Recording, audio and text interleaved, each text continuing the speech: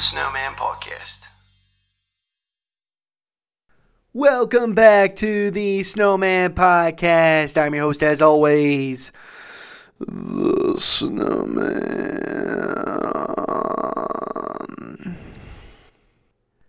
I have 3 fascinating stories to share with you today, folks. Historical events that made the front page of every newspaper when they occurred. Tales of heroism, courage, fear, and sadly tragedy.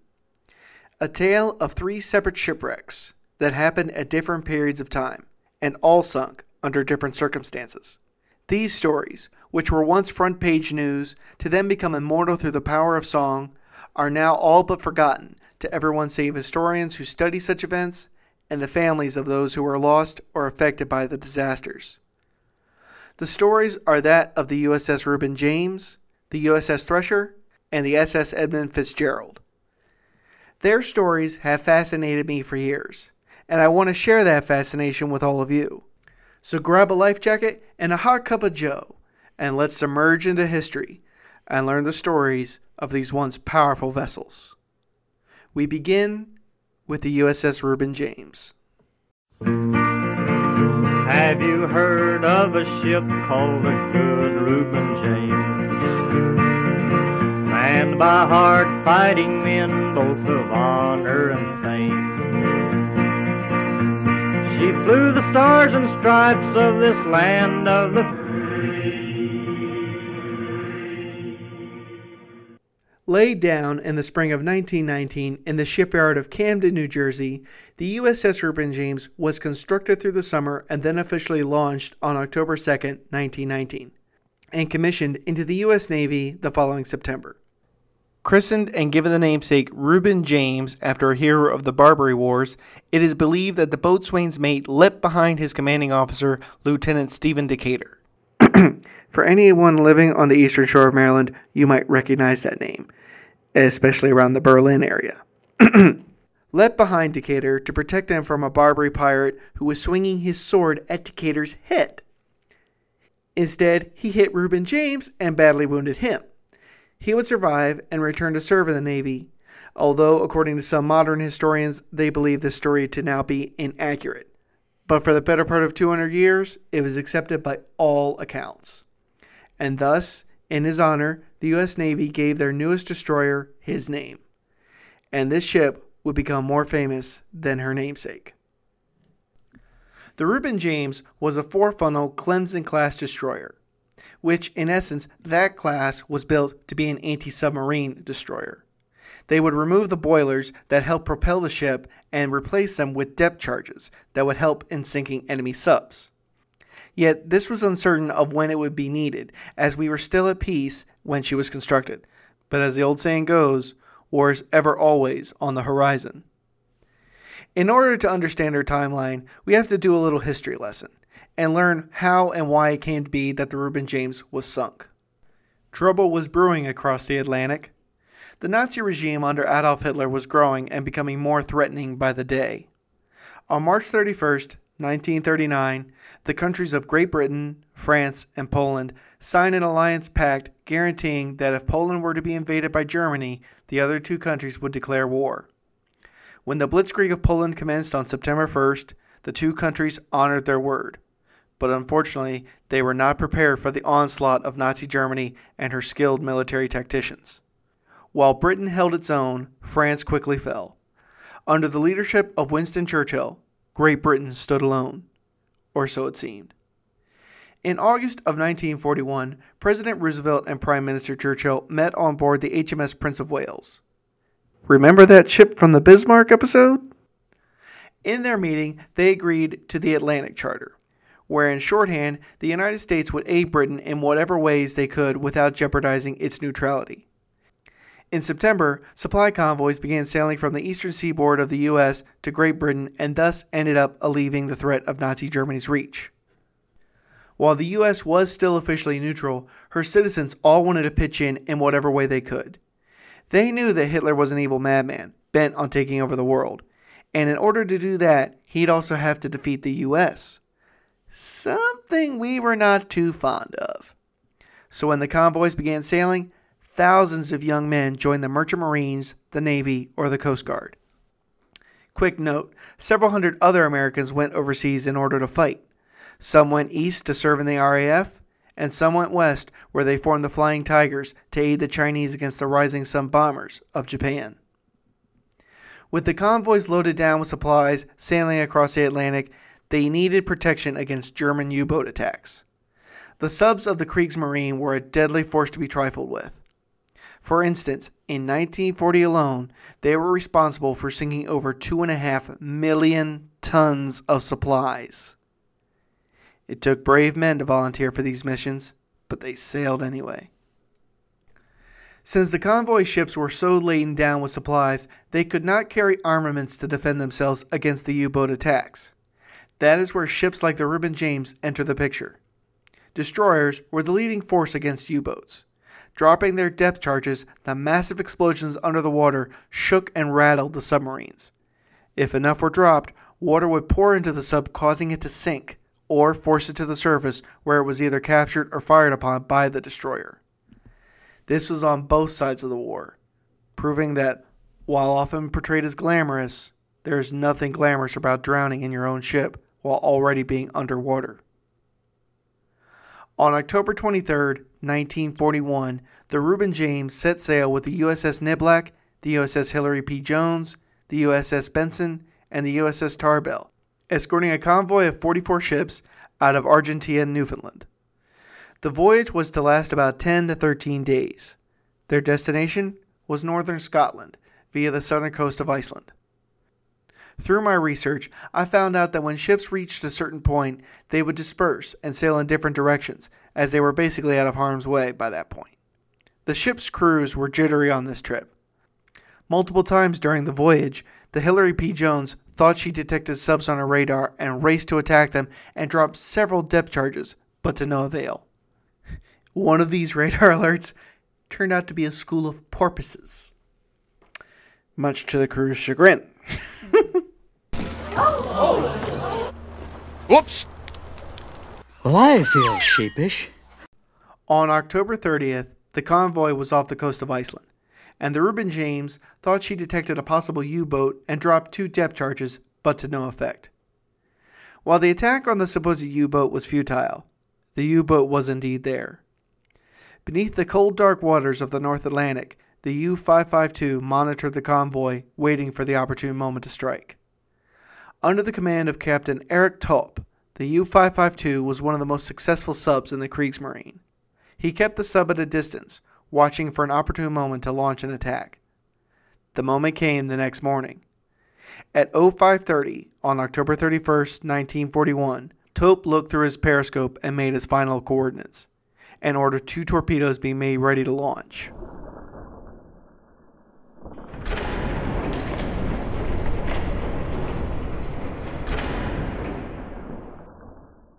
At 0534, he gave the order to fire.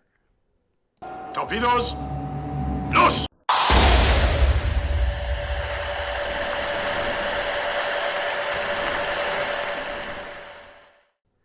The torpedoes were launched and moments later hit the Reuben James in the bow of the ship on the port side.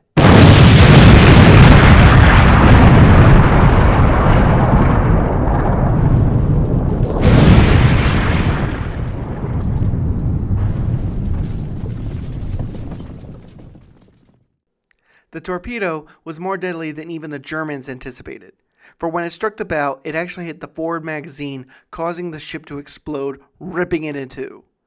It was described by an anonymous eyewitness in the following: 1 or more explosions occurred in the vicinity of the forward fire room, accompanied by a lurid orange flame and a high column of black smoke, visible for several minutes at some miles. And remember, folks, this is in just after 5:30 in the morning, so it's kind of dark still outside. But they could see the results of that for quite some time. I mean, when the ship goes down, you still have all the debris and the remnants of the ship still on fire and all the oil, so the smoke is billowing for quite some time. The entire front of the ship was already gone, and the ocean was flooding what was left of it. Survivors emerged onto her decks, and seeing that the ship was already sinking, decided to abandon ship, regardless of any orders.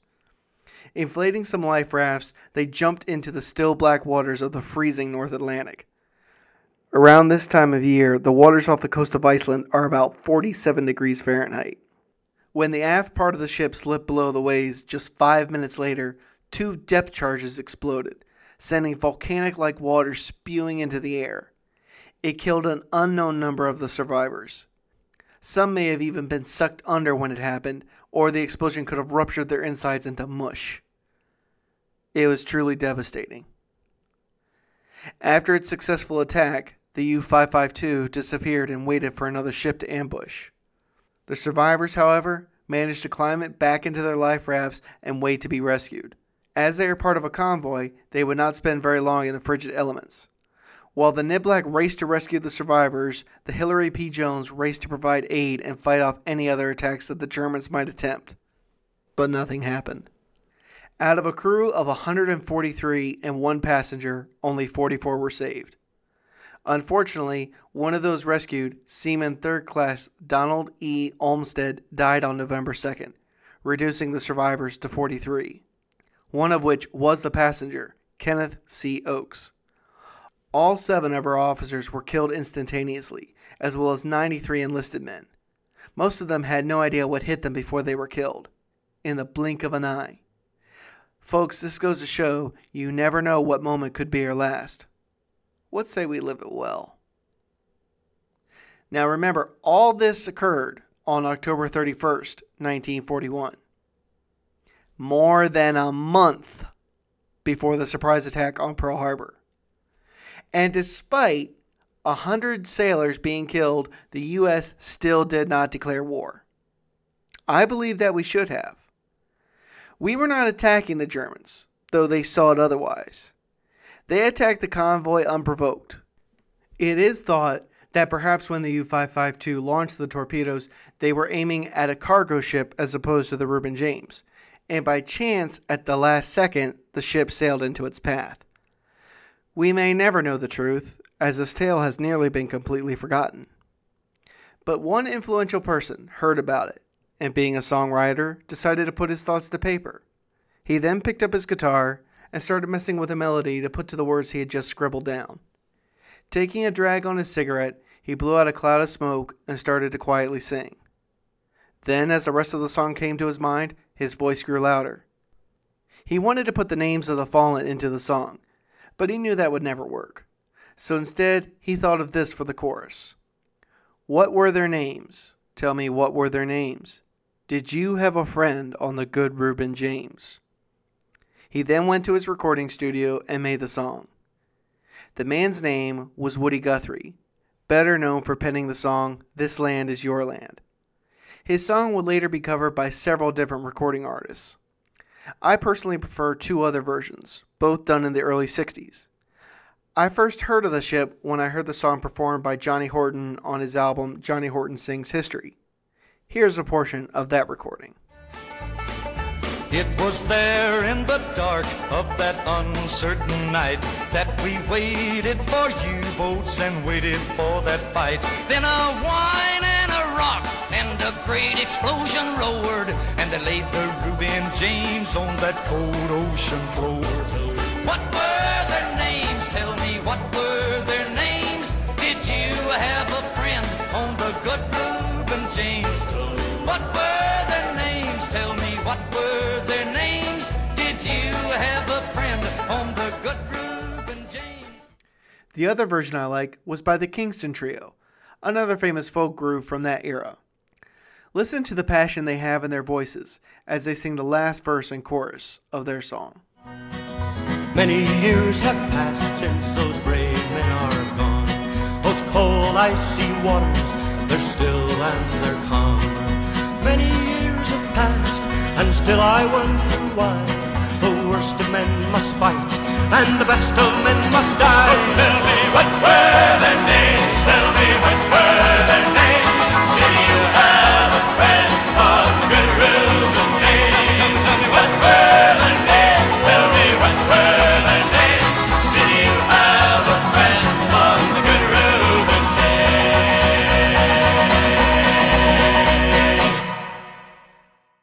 If that song doesn't fill you with some sort of patriotism, or at the very least give you chills, then I don't know what will. But let us now move on to the next wreck in our journey. The wreck of the nuclear sub, the U.S.S. Thresher. Oh, the Thresher, the finest atomic ship that ever dived for the sea. Each man on board was a volunteer, was there 'cause he chose there to be. As you heard alluded to in that portion of the song, the U.S.S. Thresher was considered to be the best of all the nuclear submarines of its day. The time frame? Near the height of the Cold War. You see, the U.S. and the Soviet Union were at war with each other, but not a war that brought about an abundance of casualties. It was more of a scientific war, trying to beat each other with new forms of technology and travel. The space race drew loads of attention, and the Soviets were the first country to put a man into space. Yuri Gagarin orbited the Earth in the spring of 1961. It more or less thrusted the space race into the forefront of the newspapers and news broadcasts. But another race was being propelled at the same time. Although instead of going into space, this race was below the waves. Submarines had far beyond proven their worth during World War II. And now both sides were trying to create nuclear subs that could become launch pads for nuclear war if it ever arose. And the U.S. won. But only at first, for disaster struck like so many other famous ships on its maiden voyage. The Thresher was launched in the summer of 1960 and commissioned by the Navy in August of 1961. She was designed to find and destroy Russian submarines in case actual war was ever declared between Russia and the U.S. She was the fastest and could operate in practical silence, making her deadly by anyone's standards. The Thresher conducted many test trials over the course of that year, and in July of 1962 went back to Portsmouth, Maine to be inspected and repaired in preparation for her deep-sea diving tests. The repairs needed ended up taking an additional 3 months, and she was released from dry dock on April 8, 1963. The next day, Lieutenant Commander John Wesley Harvey took command of the sub, and his crew came on board and prepared for her diving tests. Every man on board volunteered for the post, as it would be experimental diving to depths that had never been attempted before. Some of her original crew decided to opt out of the assignment due to various reasons. No one had ill will towards any of them. Thresher sailed down the coast and met up with the sub-rescue ship, the U.S.S. Skylark, to commence deep-sea diving tests off Cape Cod, Massachusetts. That afternoon, she was given the all-clear to begin test dives. Dive, dive, dive. She dipped below the surface and commenced a trim dive, which, to put into plain English, means to completely flood the main ballast, safety, and bow buoyancy tanks.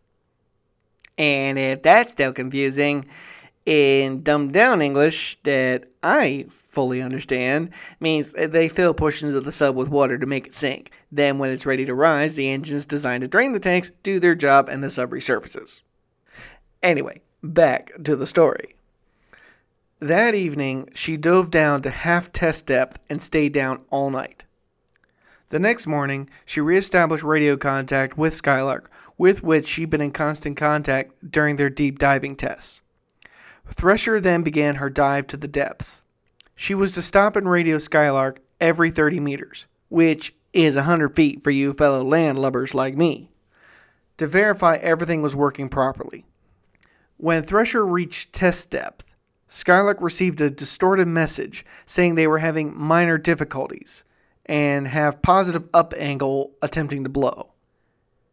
And a few minutes later, received an even more indistinguishable call with the only understandable word being 900. They then heard a distant, unidentified rumble. Thresher never contacted Skylark again. After some time had passed, the captain of the Skylark and the rest of her crew came to the terrible conclusion that Thresher was lost. But how? Why? She was the best of the best. She was just out of dry dock. How in heaven's name could this have happened? It was a question that had to be answered, no matter the cost. The captain of the Skylark wasted no time. He radioed to the Portsmouth Naval Yard and informed them that something had gone wrong during Thresher's dive tests. He requested more ships be sent to aid in the search. By 3 p.m., 15 ships had arrived and were actively searching for any sign or signal of the Thresher and of her crew. Within 4 hours, the commander of the search fleet sent word back to Portsmouth to begin letting the family members of the crew know, starting with the commander's wife, that Thresher was missing.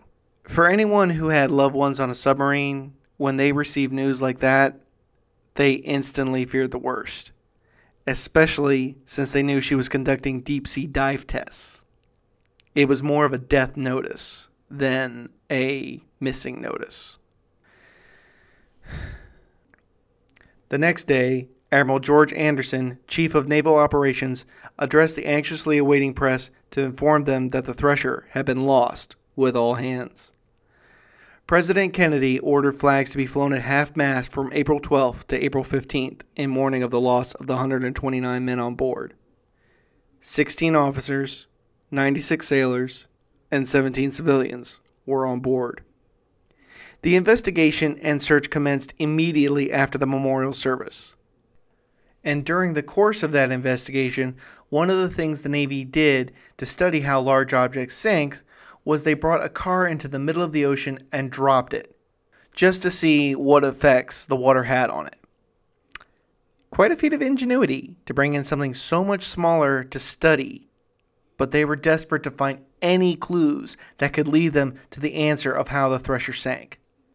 Finally, after 6 long months of searching the ocean floor, 1,416 fathoms down, 8,500 feet roughly, the Navy's only deep diving vessel, the bathyscaphe Trieste, finds all that remains of the Thresher.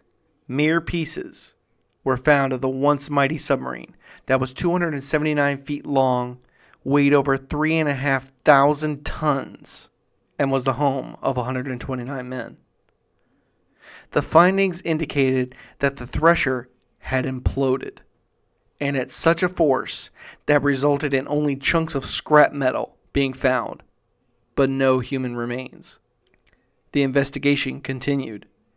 Through a court of inquiries, it was discovered that on Thresher's maintenance record that 14% of the joints in the ship's piping that moves high-pressure seawater throughout the boat had failed ultrasonic inspection, and hundreds of other joints had never been properly tested.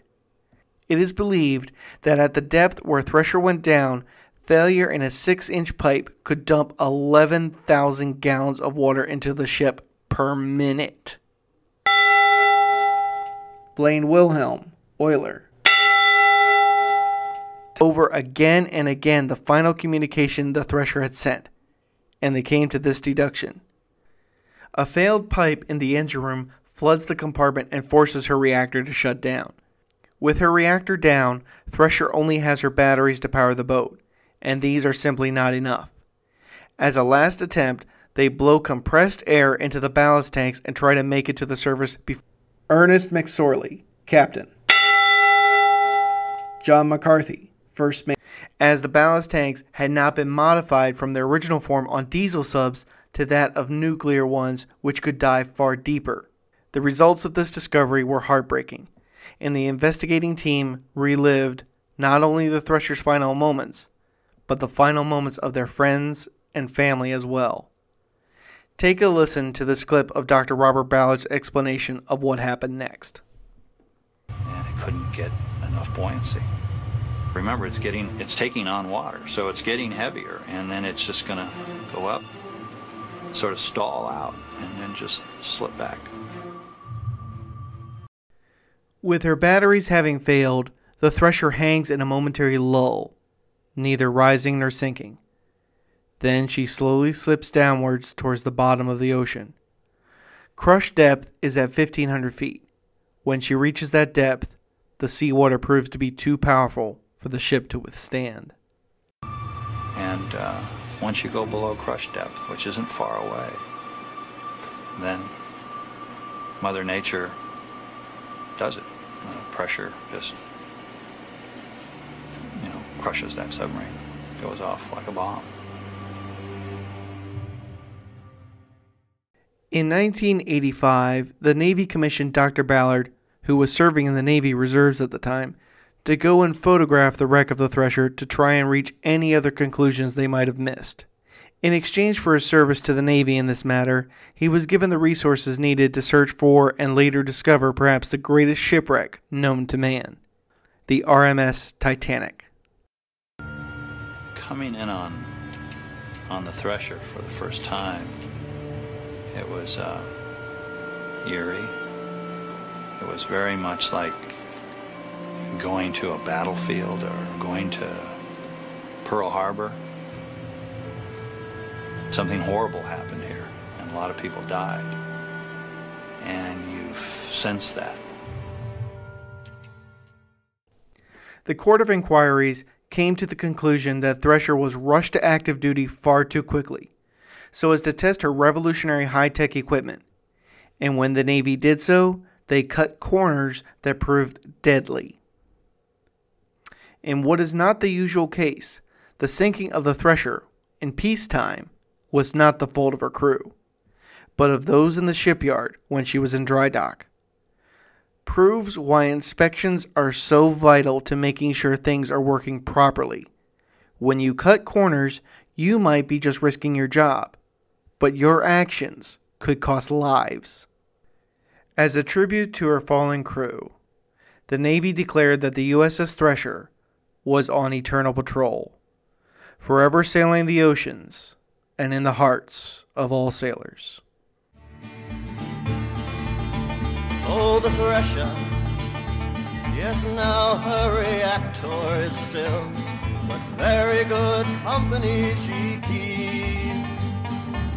Men from the Lexington, Hornet, and the Wasp are down there with her in the deep. Every man Jack on board was a hero. Every man Jack on board there was brave. Every man Jack on board was a hero. Each man risked the watery grave.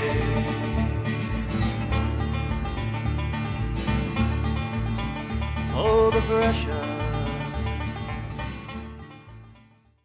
We now go west, inland across the eastern seaboard of the United States, to the Great Lakes of the state of Michigan and Province, Ontario, Canada, to visit the story of the largest and perhaps most famous shipwreck of Lake Superior, the U.S.S. Edmund Fitzgerald.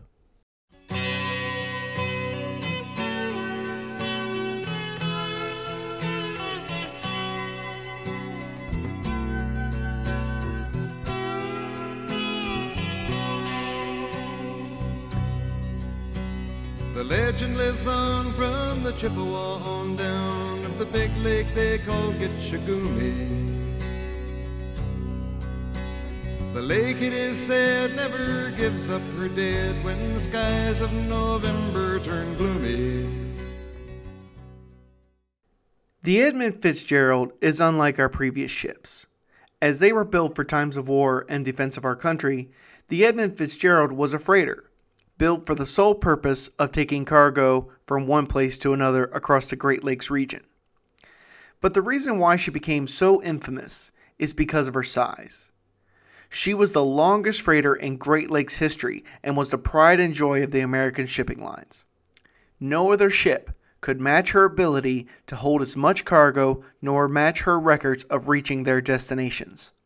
One of her former captains even played music as the ship would pass through the Detroit and St. Clair rivers, which endeared her to people as they watched from the shoreline as the massive freighter sailed past. But I'm getting a little ahead of myself. Let's return to her construction and launch, which took place back in 1957. The Northwestern Mutual Life Insurance Company of Milwaukee contracted the Great Lakes Engineering Works to build them a vessel that was quote, within a foot of the maximum length allowed for passage through the soon-to-be-completed St. Lawrence Seaway. The ship's dimensions ended up being 730 feet long, 75 feet wide, and a draft of 25 feet. She was by far the largest ship to ever be commissioned for the Great Lakes to date. Now, when you look at such ships, you naturally think that they have 99% cargo space and 1% meager quarters for the crew. But this would be a misconception. For she had luxurious furnishings, bought from at one time the second largest department store in the U.S. Among the furnishings were deep pile carpeting, tiled bathrooms, drapes over the portholes, and leather swivel chairs in the guest lounge. The pilot house was state-of-the-art as well, having the finest nautical equipment installed and a beautiful ornate map room. Yes, the Edmund Fitzgerald was truly a sight to behold when it was all said and done. When it came time for christening the ship, Northwestern Mutual named it after its president and chairman, you guessed it, Edmund Fitzgerald. When it came time for christening the ship, Northwestern Mutual named it after its president and chairman, you guessed it, Edmund Fitzgerald. A crowd of over 15,000 people came to see it slip into the water for the first time on June 7, 1958. On September 22nd of 1958, Edmund Fitzgerald On September 22nd of 1958, Edmund Fitzgerald completed her 9 days of sea trials to make sure she was fit for duty. Upon commissioning, she was named the flagship of the Columbia Transportation Shipping Company, and as previously stated,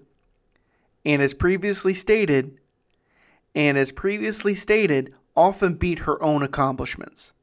Her top record for a solo trip was reached in 1969, when she delivered 27,842 tons of materials. Truly a remarkable ship.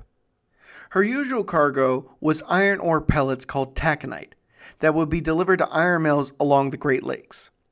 When the people heard that Edmund Fitzgerald was bringing in the haul, crowds would gather to watch as she sailed by. Edmund Fitzgerald averaged roughly 47 trips per shipping season, which is roughly 10 months long, from the end of March to the beginning of January. By 1975, Edmund Fitzgerald had traveled more than 1 million miles, which is about 44 trips around the world. Pretty doggone impressive, huh? But as the title of the podcast alludes to, we know what happens to the Edmund Fitzgerald, so let's go to that story.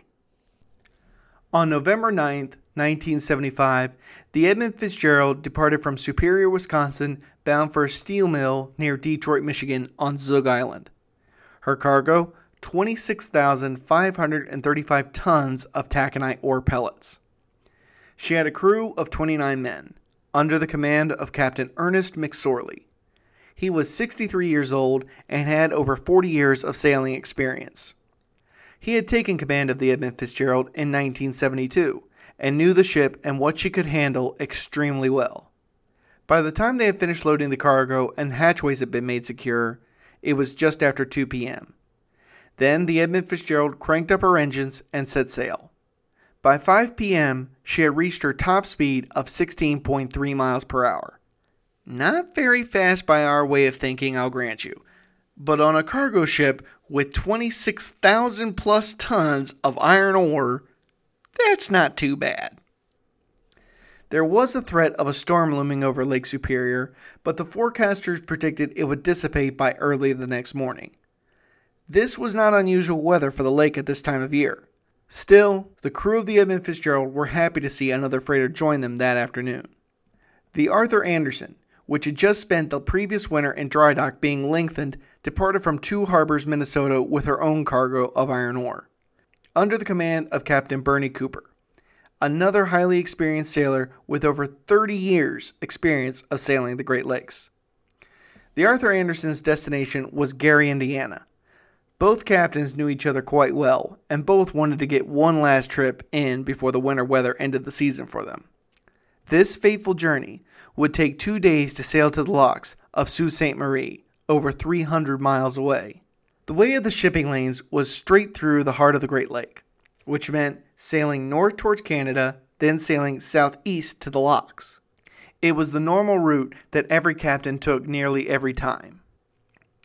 However, as much as both captains and their first mates were nautical experts, none of them had any idea of the storm that was looming. Nor did they know that this storm would break records as the worst storm the Great Lakes had seen in more than 30 years. That good ship and true was a bone to be chewed when the gales of November came early. The journey was going somewhat smoothly till the afternoon turned to evening. The winds then picked up quite noticeably, and by 7 p.m., the National Weather Service had issued a gale warning for the lake with winds blowing between 34 and 47 knots per hour, which is 39 to 54 miles per hour. Basically, that means if you must proceed, do so with caution, but better to find shelter if possible. The captains decided to alter their course when they received the warning and sailed north. I quote the following from shipwreckmuseum.com. Quote, "There they would be protected by highlands on the Canadian shore. This took them between Isle Royale and the Keweenaw Peninsula. They would later make a turn to the southeast to eventually reach the shelter of Whitefish Point." End quote. But as the night dragged on, the weather deteriorated even more. By 1 a.m., the gale warning had been upgraded to a winter storm warning, with winds about 52 knots per hour, roughly 60 miles per hour, and waves at about 10 feet. The weather was turning much faster than even the experts could have predicted. The wind and the wires made a tattletale sound, and the wave broke over the railing. And every man knew, as the captain did too, 'twas the witch of November come stealing. Up to this point, the two freighters had been playing cat and mouse more or less. But in the early hours of November 10th, Edmund Fitzgerald passed the Arthur Anderson and sailed several miles ahead, mainly for safety precautions. As the 10th of November dragged slowly on, the storm lessened for a time, then shortly thereafter strengthened rapidly, with winds now blowing northwest. Snow had begun falling, which made visibility nigh on impossible. Radar was their only way of seeing each other, and the ships were in constant contact via radio or telephone. But the weather was starting to take a toll on the heavy-laden ships, especially the Edmund Fitzgerald. At around 3:30 p.m., McSorley called Cooper. His voice was calm, but Cooper sensed he was worried. "Anderson, this is Fitzgerald. Bernie, I have a fence rail down, 2 vents lost or damaged, and a list. I'm checking down. Will you stay by me till I get to Whitefish?" Stand by, Fitzgerald. We're gathering your coordinates. Ernie, you got your pumps going? Yes, both are going at full blast. This storm is one for the books.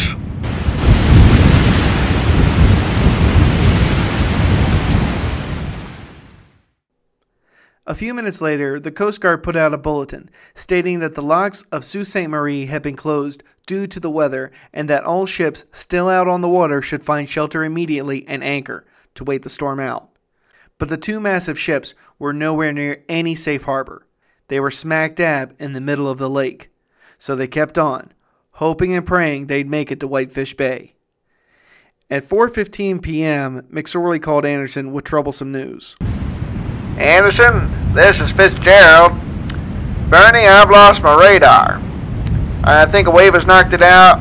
Either that or the snow and the water has frozen it, but either way, it's useless. We're going to slow down as much as we dare. Can you guide us on?" Fitzgerald, this is Anderson. Don't worry, Ernie, we got you. At 5:20 p.m., a massive wave crested, then came down hard on the Arthur Anderson. It smashed the starboard lifeboat, rendering it useless. The Anderson then reported that winds were at a steady 58 knots per hour, with gusts upwards of 70 knots per hour, and seas were 18 to 25 feet, with some reaching as high as 35 feet. As the 7 o'clock hour closed in, things took a darker turn for the worse. According to Captain Cooper, at about 6:55 p.m., the man and I in the Anderson's pilot house felt a bump. Felt the ship lurch and then turned to see a monstrous wave engulfing the entire vessel from astern. The wave worked its way along the deck and crashed into the back of the pilot house, driving the bow of the Anderson down into the sea. Then, ship just raised up, shook herself all that water, broof, just like a big dog. Another wave just like the first one, or bigger, hit us again. And I watched those two waves head down the lake towards the Fitzgerald. Morgan Clark, the Arthur Anderson's first mate, called the Fitzgerald and asked the following. Fitzgerald, this is the Anderson. Have you checked down? Yes, we have. Fitzgerald, we are about 10 miles behind you and gaining at about 1.5 miles per hour. There is a target 19 miles ahead of us, so the target would be 9 miles on ahead of you. Well, am I going to clear? Yes, he is going to pass to the west of you. Well, fine. By the way, Fitzgerald, how are you making out with your problems? We're holding our own. Okay, fine. I'll be talking to you later. At 7:15 p.m., the pip on the radar that indicated the location of the Fitzgerald went out. But unlike before, it did not reappear. Cooper and Clark waited several anxious moments to see if the pip would come back, but it didn't. They then looked at each other. Clark called Fitzgerald, but there was no answer. Hanging up the phone, Clark spoke the words they were all thinking. "Bernie, I think we just lost him. I think the Fitzgerald is sunk." Later that night when his lights went out of sight, came the wreck of the Edmund Fitzgerald.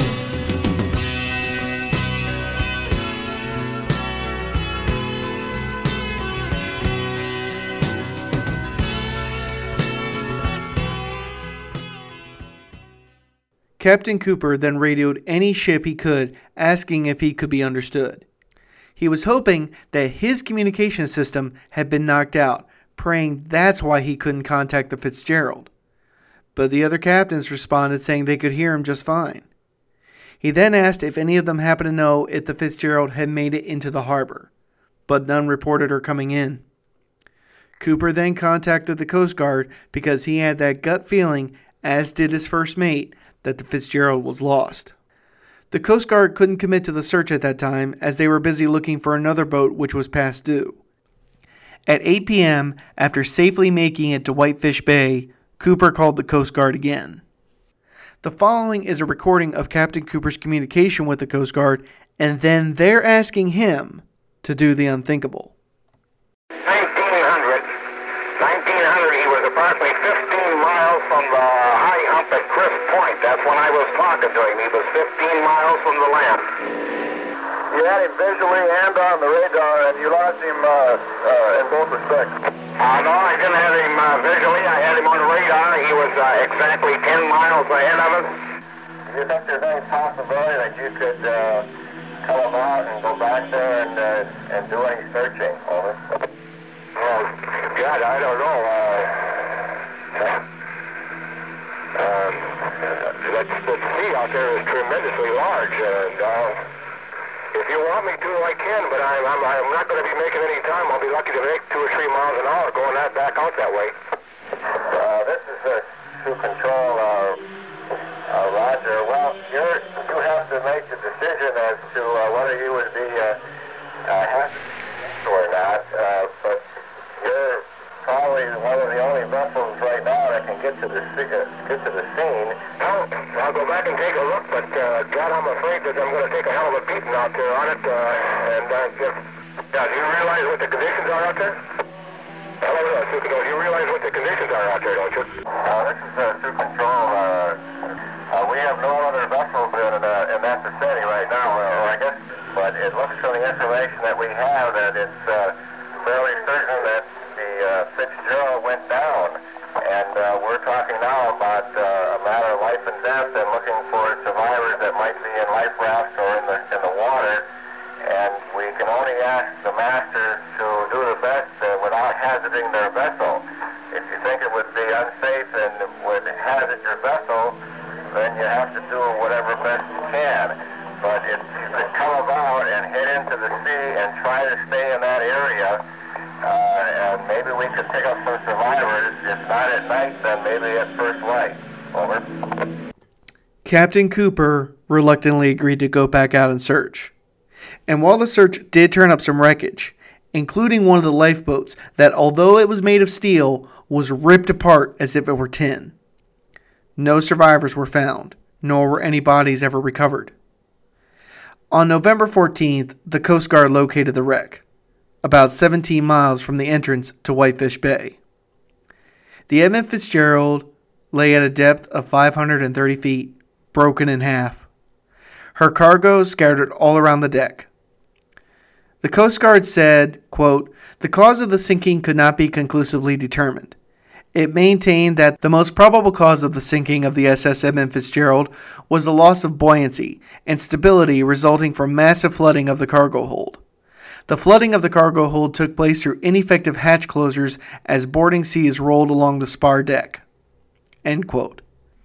But the Lake Carriers Association vigorously disagreed with the Coast Guard's suggestion that the lack of attention to properly closing the hatch covers by the crew was responsible for the disaster. They issued a letter to the National Transportation Safety Board in September of 1977. The Lake Carriers Association was inclined to accept that the Fitzgerald passed over the 6-fathom shoal area as reported by Captain Cooper. Here's what Captain Cooper thought caused the sinking of the Edmund Fitzgerald. I don't care what anybody says. At 3:10 in the afternoon, she had either bottomed out or had a stress fracture of the hull. That's the only two possibilities I have. She was sinking from that time on.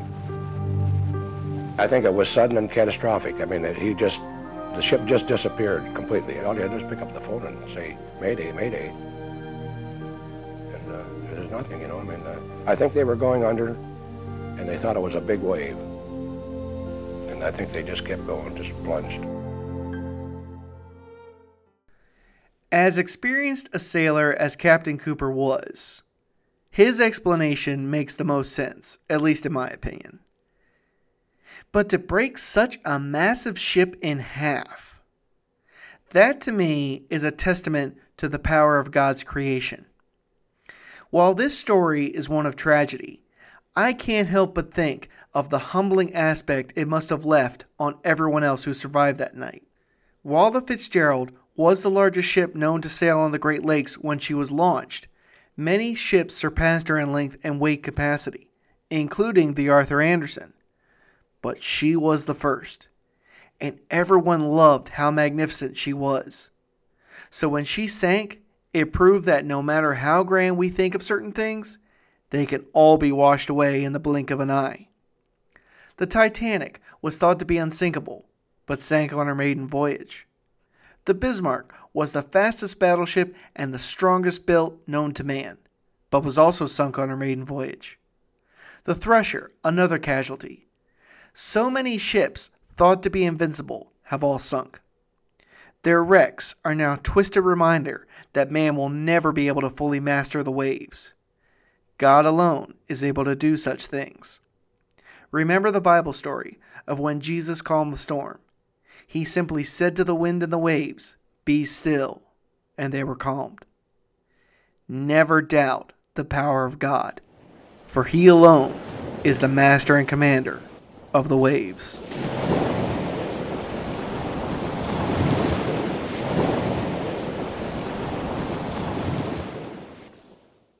While we may never know the true answer of why she sank, the legend of the Edmund Fitzgerald will permanently be etched into the hearts of everyone who played a part in her story. Yet that's not where the story ends. For the story of the sinking captivated the singer Gordon Lightfoot, who was so moved by the story of the shipwreck, he decided to write a song about it. While he does take some creative licensing in it, it was released before all the findings of the shipwreck were unearthed. When certain parts were brought to his attention, he altered the lyrics, but only in live performances, not wishing to go through the hassle of copyright issues.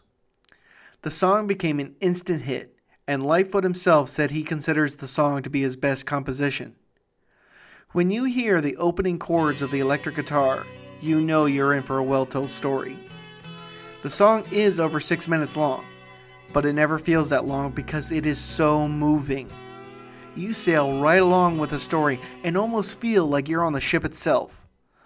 All through the storm and up to the point she vanished from the surface. I used to despise long songs. I'm right there with you. But over the past 5 years or so, I've had a change of heart, especially when it comes to ballads. I find them to be amongst my favorites. The Wreck of the Edmund Fitzgerald is in my top 3 hands down. The song has also garnered dozens of reactions by YouTubers who ask people to give them song suggestions. Edmund Fitzgerald is one of the most suggested, and thus the legacy of the once mighty ore carrier lives on. To complete her story, one last tale must be told. In 1995, on July 4th, divers went down and removed the ship's bell to bring solace to the family members of those who had been lost. They then donated the bell to the Great Lakes Shipwreck Historical Society, quote, to be incorporated in a permanent memorial at Whitefish Point, Michigan, to honor the memory of the 29 men of the U.S.S. Edmund Fitzgerald, end quote. A replacement bell was taken down and set in its place on the wreck, with the names of the crew etched into it. Every year now, the names of the crew, as well as the names of others who have been lost on the Great Lakes, are read aloud. Yet the reading of the names of the Edmund Fitzgerald's crew has a special meaning, because as their names are read, the ship's bell is rung. And that's a tradition I intend to maintain here on this podcast. I believe it to be a solemn tribute to conclude the stories of these once mighty vessels. Here now are the names of the crew, and as each name is read, the ship's bell will toll.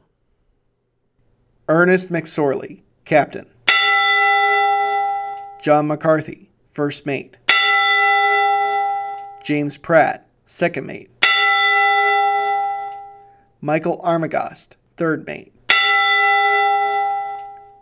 David Weiss, Cadet. Ransom Cundy, Watchman. Carl Peckall, Watchman. William Spangler, Watchman. John Simmons, Senior Wheelman. Eugene O'Brien, Wheelman. John Poviak, Wheelman. Paul Ripa, Deckhand. Mark Thomas, Deckhand. Bruce Hudson, Deckhand. George Hull, Chief Engineer.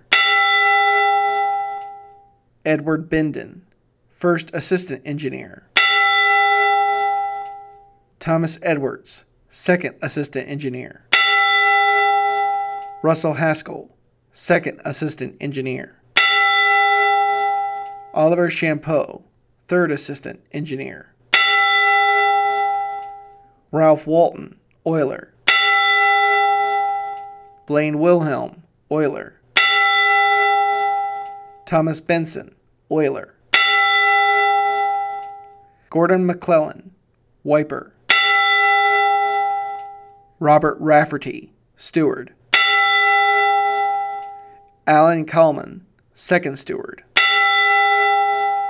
Joseph Mazes, Special Maintenance Man.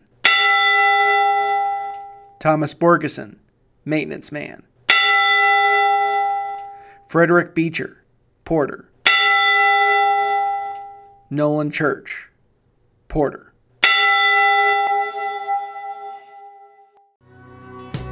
The church bell chimed till it rang 29 times for each man on the Edmund Fitzgerald.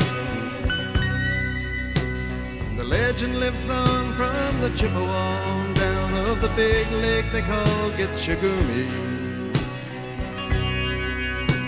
Superior, they said, never gives up her dead when the gales of November come early.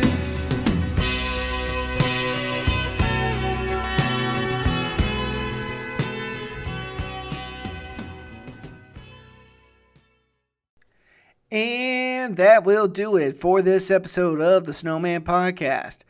References used in this podcast include, for the Reuben James, www.history.navy.mil/research/Reuben James, wikipedia.org, wikipedia.org/USS Reuben James, www.archives.gov/exhibits/Reuben James.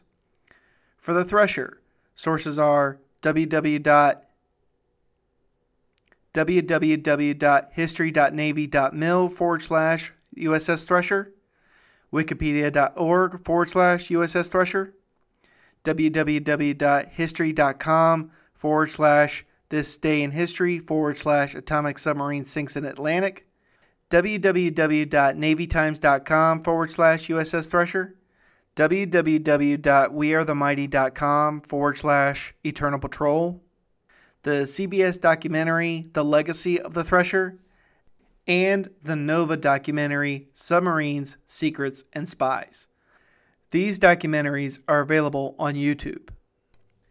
For the Edmund Fitzgerald, www.shipwreckmuseum.com/Edmund Fitzgerald, www.ontarioparks.com/Edmund Fitzgerald 40 years later, www.wxyz.com/Edmund Fitzgerald, the Discovery Sunday documentary Edmund Fitzgerald, available via YouTube, the Lost Fitzgerald search tapes, available via YouTube, wikipedia.org/Edmund Fitzgerald, and the documentary The Edmund Fitzgerald, A 40-Year Legend, available on YouTube. Songs used throughout this podcast include Sinking of the Reuben James, composed and performed by Woody Guthrie, Sinking of the Reuben James, performed by Johnny Horton, and Sinking of the Reuben James, performed by the Kingston Trio, The Ballad of the Thresher, performed by the Kingston Trio, and The Wreck of the Edmund Fitzgerald, performed by Gordon Lightfoot. All songs are available via iTunes, Spotify, YouTube, or wherever you download your music from. I highly recommend you doing so. And that will really do it for this episode of the Snowman Podcast. Thank you, as always, for listening. I hope you enjoyed it. Please check out those references because, as I always say, don't take my word for it, do your own research. Even though the stories were all sad, the history surrounding those vessels was what fascinated me about them and why I wanted so badly to share them with you. If you liked this episode, please share it with your family and friends. Also, if you liked it, please leave a 5-star review so it will be easier for others to find it as well. You can find the podcast on iTunes, Spotify, and YouTube.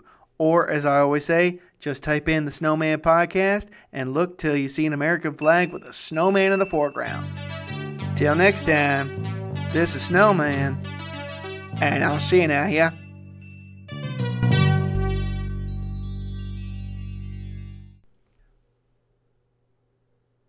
What do sailors get when they're finally cured of writer's block? A tidal wave. That was a real sinker.